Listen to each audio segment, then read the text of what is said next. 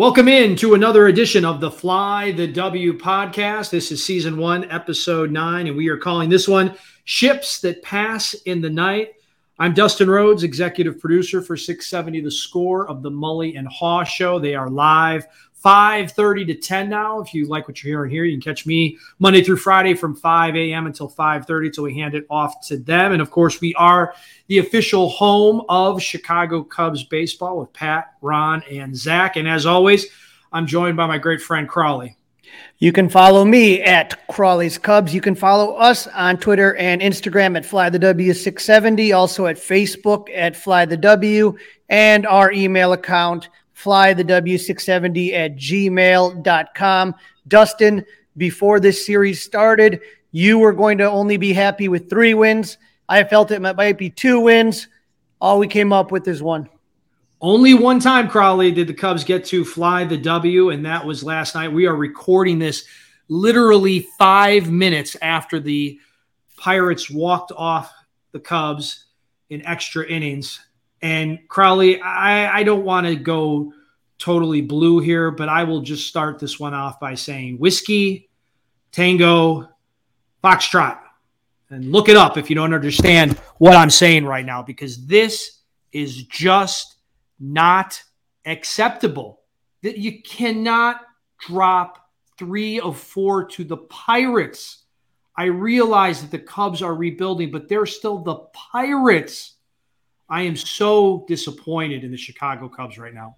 Well, we call this Ships That Pass in the Night because this is now kind of going both ways. If you remember, during the Cubs rebuild of 2012, 13, 14, 15, it was the Pirates that had those really good teams with Starlin Marte, and you had Andrew McCutchen, and they were in the wild card game 2013, 14, and 15, and it was Jake Arrieta and Kyle Schwarber putting one in the Allegheny that basically buried the Pirates to the basement where they've been dwelling for the last few years.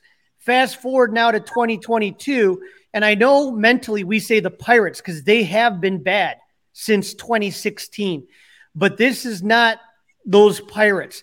You're looking at a team with the Cubs that have very little talent on their roster, and you saw a team in the Pirates that is on its way up, that is ascending, where you saw prospects like O'Neill Cruz, Blay Madriz, Ke'Bryan Hayes, who scored the winning run, Brian Reynolds, local boy Jack Sawinski. These are really good players, and go around each one of those players. I said, you're the shortstop. And I know some of these guys are very fresh, and maybe they're not going to be that great. I'm just telling you from what I'm seeing, I saw a team that looked pretty darn good on defense. I saw a team that ran the bases well. I saw the team not making little league mistakes. Well, those are all things, unfortunately, that our Cubs did. Before we start going through game 1, game 2, game 3, game 4 of this series, which we always do here on the Fly the W podcast, I want to ask you specifically about the shortstop, the Pirates shortstop, who hit RBI in his first 6 games, had some kind of a record comparable only to JoJo DiMaggio. Do the Cubs have somebody like that for next year? Is there somebody coming up that can have that kind of an impact when you and I are doing this podcast at this time next year? I would say no. I can't think that. I mean, that's a top blue chip prospect. The Cubs don't have the first rebuild. When you talked about Chris Bryant and Schwarber, those were kind of very high ceiling blue chip prospects. I would say the Cubs have a lot of depth in their system. A lot of it in the lower minor leagues. I just don't see anyone coming up next year. I mean, Brendan Davis lost a year. Maybe he might be somebody, but I don't think that there's anybody equivalent to O'Neill. All right. Thanks a lot, Crawley. You're not making me feel better. So let's get on to it. Let's talk about Cubs Pirates. The Cubs only win once, and that was on Wednesday night out in Pittsburgh. So game 1, Cubs fall 12-1. Caleb Killian got the start. I was really looking forward to seeing Caleb after spending a full week in the rotation, hanging out with the team, talking to the coaches, getting some knowledge from a couple of the experienced guys. So what did we get out of Killian and the Cubs in game 1, Crawley? The Cubs got pounded 12-1. Killian's record, it just wasn't good. He was not good. He only was able to go 2.1 innings, gave up 3 hits, 7 runs, 5 of those were earned, 5 walks, and 3 Ks. But one thing that we're going to be talking about, especially games 1, 3, and 4, is how bad the defense was. And when you have young pitchers, which we talked about this on the last episode, we had our 4 young pitchers going in Killian, Swarmer, Thompson, and Steele. You have to have defense backing that up.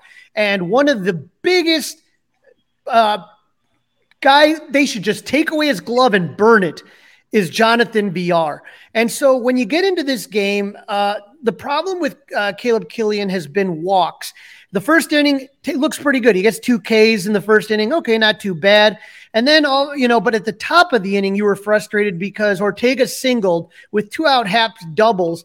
Ortega is thrown out by a mile. I don't know what the send was on that there, other than I just think that the team is struggling to score runs and they're just trying to push the envelope on this. But that was bad. Then all of a sudden Caleb comes in and has a good first, but then in the second inning, the command issues start to pop up. He had 2 walks. A couple things to keep in mind is that VR in this inning, there was a pile of ground that he should have gotten and he didn't make.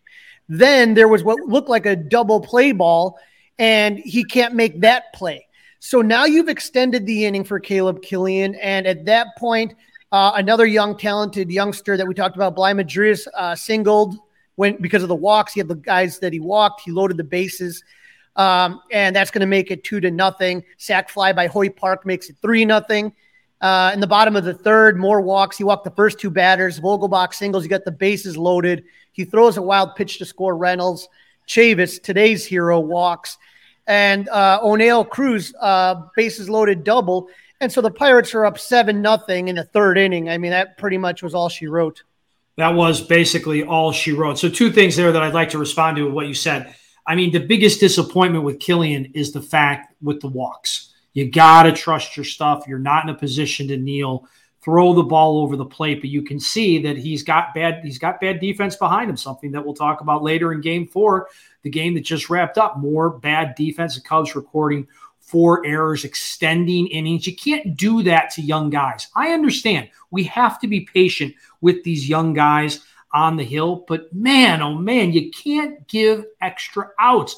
And I can understand how a young guy like Caleb Killian, how that might affect him. And again, let's go back. There has to be somebody else down on the farm. I do not need to see Villar anymore. I know what Villar is. If you need an injury replacement or you need to give a guy 4 or 5 days, fine. Why is Jonathan Villar constantly in the lineup? I wish I could answer. Probably for the same reason Jason Hayward's always in the lineup, and that's because maybe David Ross just trusts veterans. Did he buy David Ross a suite on the road too? I mean, did that happen? I do not believe he bought him a suite, but I can't think of any other logical explanation other than a coach that likes to play veterans. But this absolutely hurt Killian. And the trouble with Killian right now is he just hasn't had these command issues in the minors. This is just something that's popped up in the majors. He had a 47-16 strikeout to walk ratio in 43 innings in AAA Iowa. He had a 2.51 ERA, and that's in 10 starts in what's considered a hitter-friendly Pacific Coast League. The PCL is always considered a tough place for pitchers to pitch. And so Killian said after the game, it's super frustrating actually, because I feel like I'm digging myself in a hole. I'm walking people, getting behind in the counts. I feel like I'm not far off. I feel like it's close. Once it clicks, it'll be a lot better, but it's going to have to click in the minors because that's where he was sent immediately after the game, and Mark Leiter Jr. called back up. But the thing you look about this at this game, and this is where the walks and the errors hit you, is that you think 12-1, oh, the Cubs got killed. The Pirates out-hit the Cubs only 11-10. They only had 1 more hit. They only walked 2 more times. Difference, and we've been banging this drum, is that the Cubs with runners in scoring position were 1 for 9 as a team. The team had a team left on base of 13. Wisdom left 6 on base. Hayward left 5 on base. Difference for the Pirates, they were 7-15 with runners in scoring position. That's the difference right there.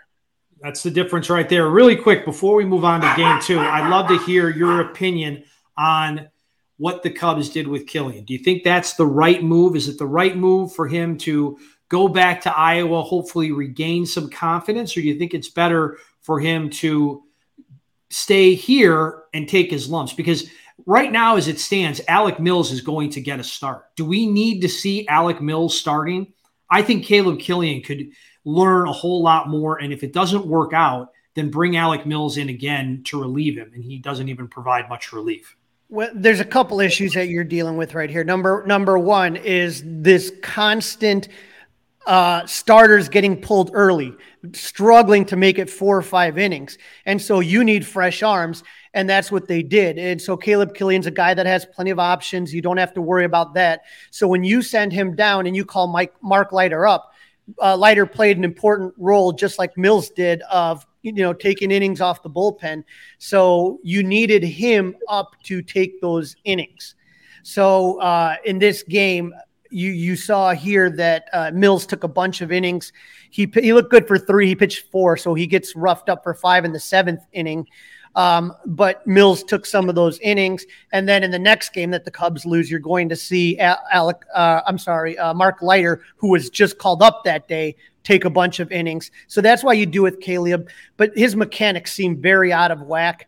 I would rather not have his confidence destroyed even more by another bad outing. Let him get his head sorted. Let him get his mechanics sorted without the pressure of trying to win a major league game.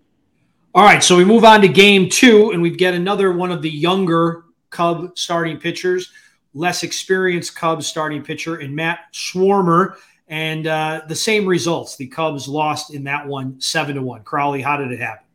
Yeah, you had Roansy Contreras, so that was interesting to see the Contreras matchup. But Swarmer only went 4 innings, gave up 5 hits, 5 runs. 4 of those were earned, so another unearned run, 2 walks, and 5 Ks.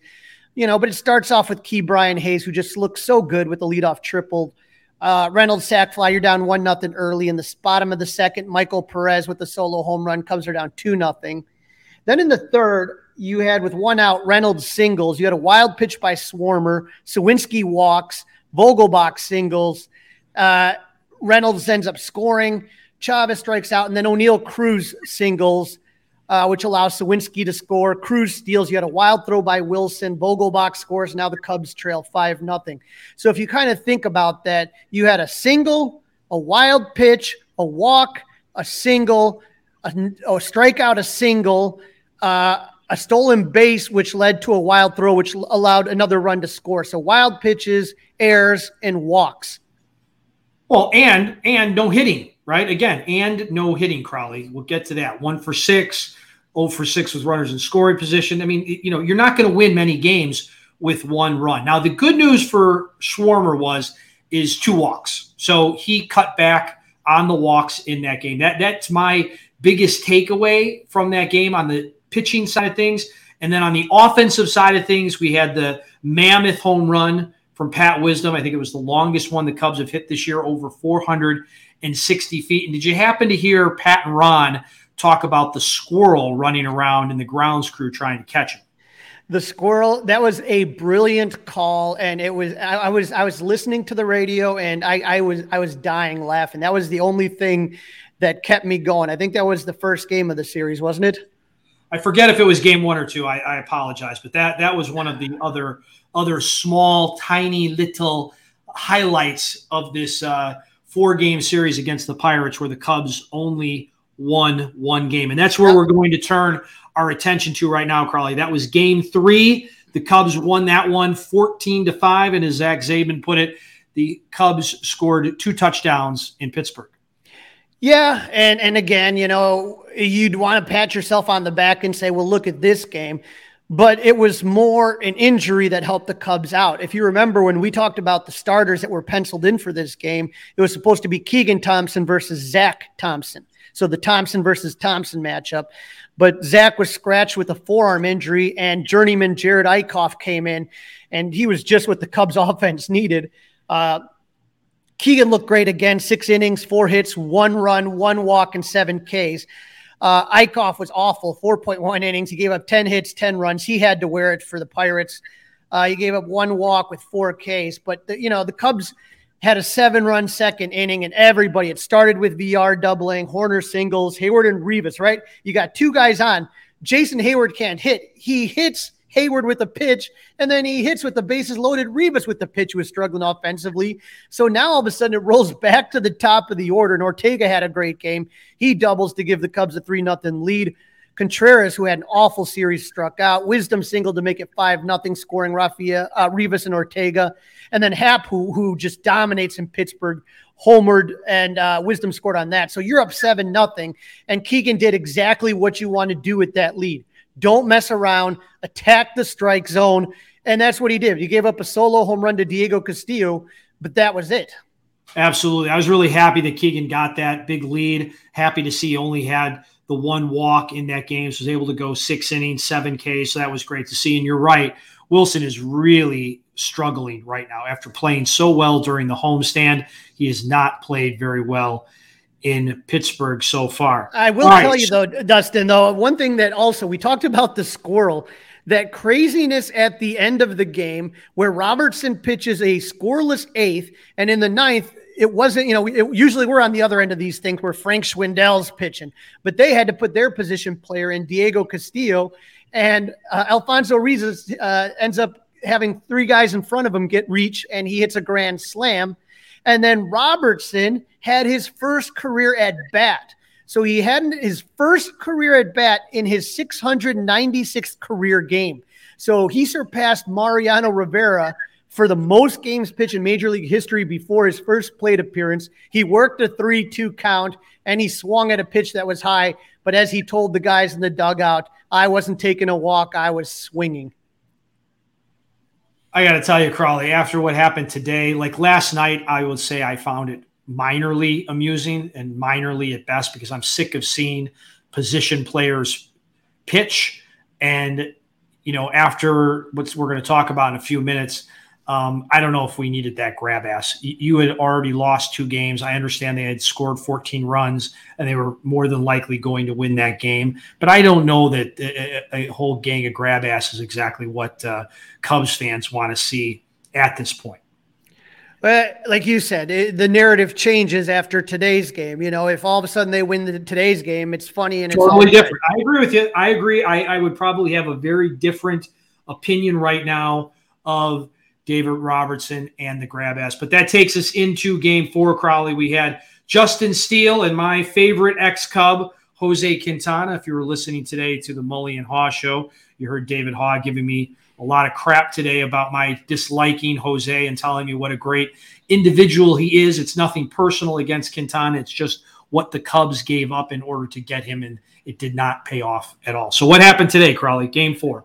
Well, this one was a absolute maddening game in all sense of the words. You had Steele versus Quintana, and the thing that kills you is Justin Steele pitched really well, and it was his defense, highlighted once again by Jonathan Villar, that let him down. So he went 5.2 innings. He gave up 7 hits, 6 runs, 5 earned runs. So you look at the stat line, it doesn't look good. He had 8 strikeouts, but it all came down to the defense, because in the bottom of the first, Brian Reynolds is one of those young stud Pirates that I told you about. He hits the solo home run. I'm not going to get mad at that. That happens, right?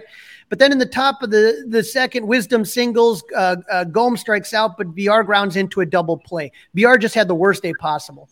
So here's the thing, is that you have Jose Quintana, who's not that great of a pitcher, and the Cubs kept letting him off the hook. Quintana was able to go 6 innings. He gave up 6 hits, 2 runs, 1 walk, and 6 Ks, but just constantly grounding into double plays, ending innings. Top of the third, Nico singles. Nelson Velasquez got a start. It's amazing. He walked. Higgins bunted. You had the bases loaded, Morel, and no outs. Morel flies out. Wilson grounds into a force out. Nico Hoerner scores. The game's tied at 1. Happ's able to single, and the Cubs lead 2-1. But you felt once again like you let Quintana off the hook. Oh, absolutely. They let him off the hook. Oh, God. That game was so maddening. And again, if Jonathan Villar starts on Friday night down in St. Louis, I am just going to be totally ticked off, Crawley.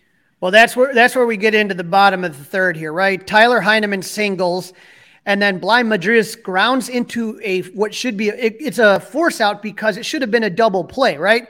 Nico shuttles it to VR. VR bobbles it, so Madris is safe at first. So that should have ended the inning. Okay, it doesn't. And the very next batter, Ke'Bryan Hayes, hits a home run. So boom goes the dynamite. Right. Cubs lead 3-2 instead of it being a 2-2 tie game. And then we get to the top of the fifth. Nelson Velasquez with an amazing double. He does a patented Javier Baez El Mago slide, right? So he leadoff double. PJ Higgins flies to right, no problem. Velasquez advances to third. Morel pops out, and Wilson strikes out. It was just such a bad game for Wilson and VR. In the bottom of the fifth with 2 outs, Hayes reaches on a fielding error again by VR. Reynolds reaches on a fielding error by Wisdom. Hayes scores. Reynolds reaches third. The call's overturned. Everybody's kind of off the field. They go to commercial. They throw it to commercial. And then you come back, and now the guy's, put back at third because the call was overturned. And they didn't score any more out of that. But it was just the one thing, Dustin, that I've talked about. And when we talked in the last episode, I said, I only care about watching the development of these young pitchers, the 4 young pitchers that we were going to see. And you just saw how that defense killed the young pitching. All the extra pitches that Steele had to throw, and that would end up coming to hurt him in the 6th inning when the game kind of starts to it looks like it's getting away. Eventually, the Pirates are leading 6-2. But it was missed. It wasn't even that. Like that bobble by VR wasn't counted as an error. Missed cutoff man. There was all sorts of things like, guys not backing up plays. It was just pure garbage. And what makes me mad about this situation, I think Steele could have gone 8 innings. I thought he could have gone 8 innings with the stuff he had. But the extra 20 to 30 pitches that he's got to throw because the defense keeps giving the other team 5-6 outs in innings, he has to be pulled out when he does. And that's a shame. And imagine if all of a sudden, let's say in the next start, his arm's bothering him or something because you had to push him because of the poor defense. It's a great point you're making, Crowley. Again, why is Jonathan Villar playing as much as he is? The one thing I will say, though, is he didn't seem to get rattled. There wasn't like pouting. His body language looked good, where I could see the opposite. Like Killian had a couple of errors behind him, and it seemed to bother him. Now, a lot of people have said, and we talked about on the last episode or one of the episodes, is that why is David Ross the manager? What is he doing? I'm not so impressed so far. I will say that this team does keep playing for David Ross because the Cubs rallied, Crowley, and actually took the lead in the top of the 8th inning. Yeah, Morel singled. Wilson, who was hitless through a 4-game series with the Pirates, okay? He walked, which was great. He reached base. Happ grounds out. Wilson was out at second, so he had runners at first and third. Wisdom singled, and the Cubs were down 6-3. Gomes flied out. VR walked, so he did something productive. Horner with a clutch seeing eye single. Happ and Wisdom scoring the Cubs trail 6-5. Rafael Ortega walks. Rivas singled, which was a clutch single for Rivas with 2 outs. MBR and Horner scored, and just like that, the Cubs take a 7-6 lead. So they scored 5 runs in that 8th inning, and that was awesome. Unfortunately, it only lasted 1 pitch because David Robertson gave up a solo homer to Michael Chavis, and now we get to the extra inning courtesy runner rule. Right. We'll get to that. I want to know before we get there, though. Are you okay? And I mean, hindsight's 20/20, of course, but David Robertson in the bottom of the 8th? It was kind of bizarre, but were they going for a 6-out save? Yeah, I really don't know. I don't know why Efros or somebody else wasn't in at that point. Yeah, I mean, that's something that I hope the media contingent asks. We're recording this during the Cubs post-game show after the loss, so we'll go back and we'll listen. Maybe we'll throw that out on Twitter. It definitely will be a big topic and something that I will be ranting about tomorrow morning on Mully and Haw, 5-10 on the score. So they get to the courtesy runner, Crowley. Tell us what happens then. Yeah, you got the courtesy runner. Patrick Wisdom at second. Gomes lines out to right. Wisdom goes to third. He advances to third on that fly out. Hayward to pinch hit for Simmons. So you literally went from VR to Simmons to Hayward. That was what you had there in that spot. That's not a good trifecta, Crowley. I would never bet that trifecta. No. And I was certain, and I think I might have even tweeted it, that, here comes the old Jason Hayward to second, which would have scored the runner. But no, he pulled it to the first baseman, who then threw out Wisdom at home. Now, some people are upset about the call. The Cubs did challenge it. They felt that the catcher blocked the plate, and they felt even if he didn't, it looked like that Wisdom got in, but that's not how New York saw it. Well, two things there. Three things. Hayward, gosh, I mean, is there nobody else left? Should you be running on contact with Hayward at the plate with only one out and a runner at third? I don't think so. I don't think there was a need to be super aggressive. I think the rule should have been, if the ball gets into the outfield, be prepared to run. Like a tag up would have been fine. But again, what does Jason Hayward primarily do? Pounds the ball into the dirt, and it's headed for the second baseman or the first baseman. And then we're going to talk towards the end of the game. I do know what blocking the plate is officially now after the end of the game. But if that's not blocking the plate, I really don't know what is. And I would love, like in the Cubs postgame show or the four-letter network or MLB network, somebody's got to show me what is okay and what isn't okay. This is getting to the point probably 10 years ago in the NFL where we didn't know what was a catch and what was a catch. Crowley, I don't know what blocking the plate is versus what not blocking the plate is. Can you help me? Can you help our podcast listeners? Do you understand exactly what blocking the plate is right now? I mean, we know it from the Buster Posey rule, but like you said, no one's been able to describe what is or isn't. It's literally just a coin toss, and I don't remember very often hearing it called as blocking the plate. It sure looked like it on that play.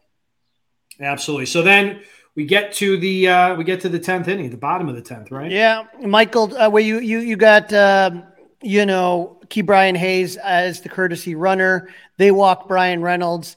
And then it's just a bloop. This was off Efros. It was one of those bloop singles. And if you're Hayward, you're not diving, stretching out to try to get that ball. Like that's another thing too. How can you let that ball fall into the middle of three different fielders right there? And that's it. The scary collision at the end between Hayes and Contreras. But that's it. They walk off 3-1 winners as far as the series is concerned. Yep, the Pirates get to fly the Jolly Roger. That's what they like to say out in Pittsburgh after they win a ball game. And listen, they deserved it. They played harder. They played better defense. As you mentioned, they ran the bases better. They hit better with runners in scoring position. So the Cubs now have lost a 4-game series, 3 out of 4, to the Pirates.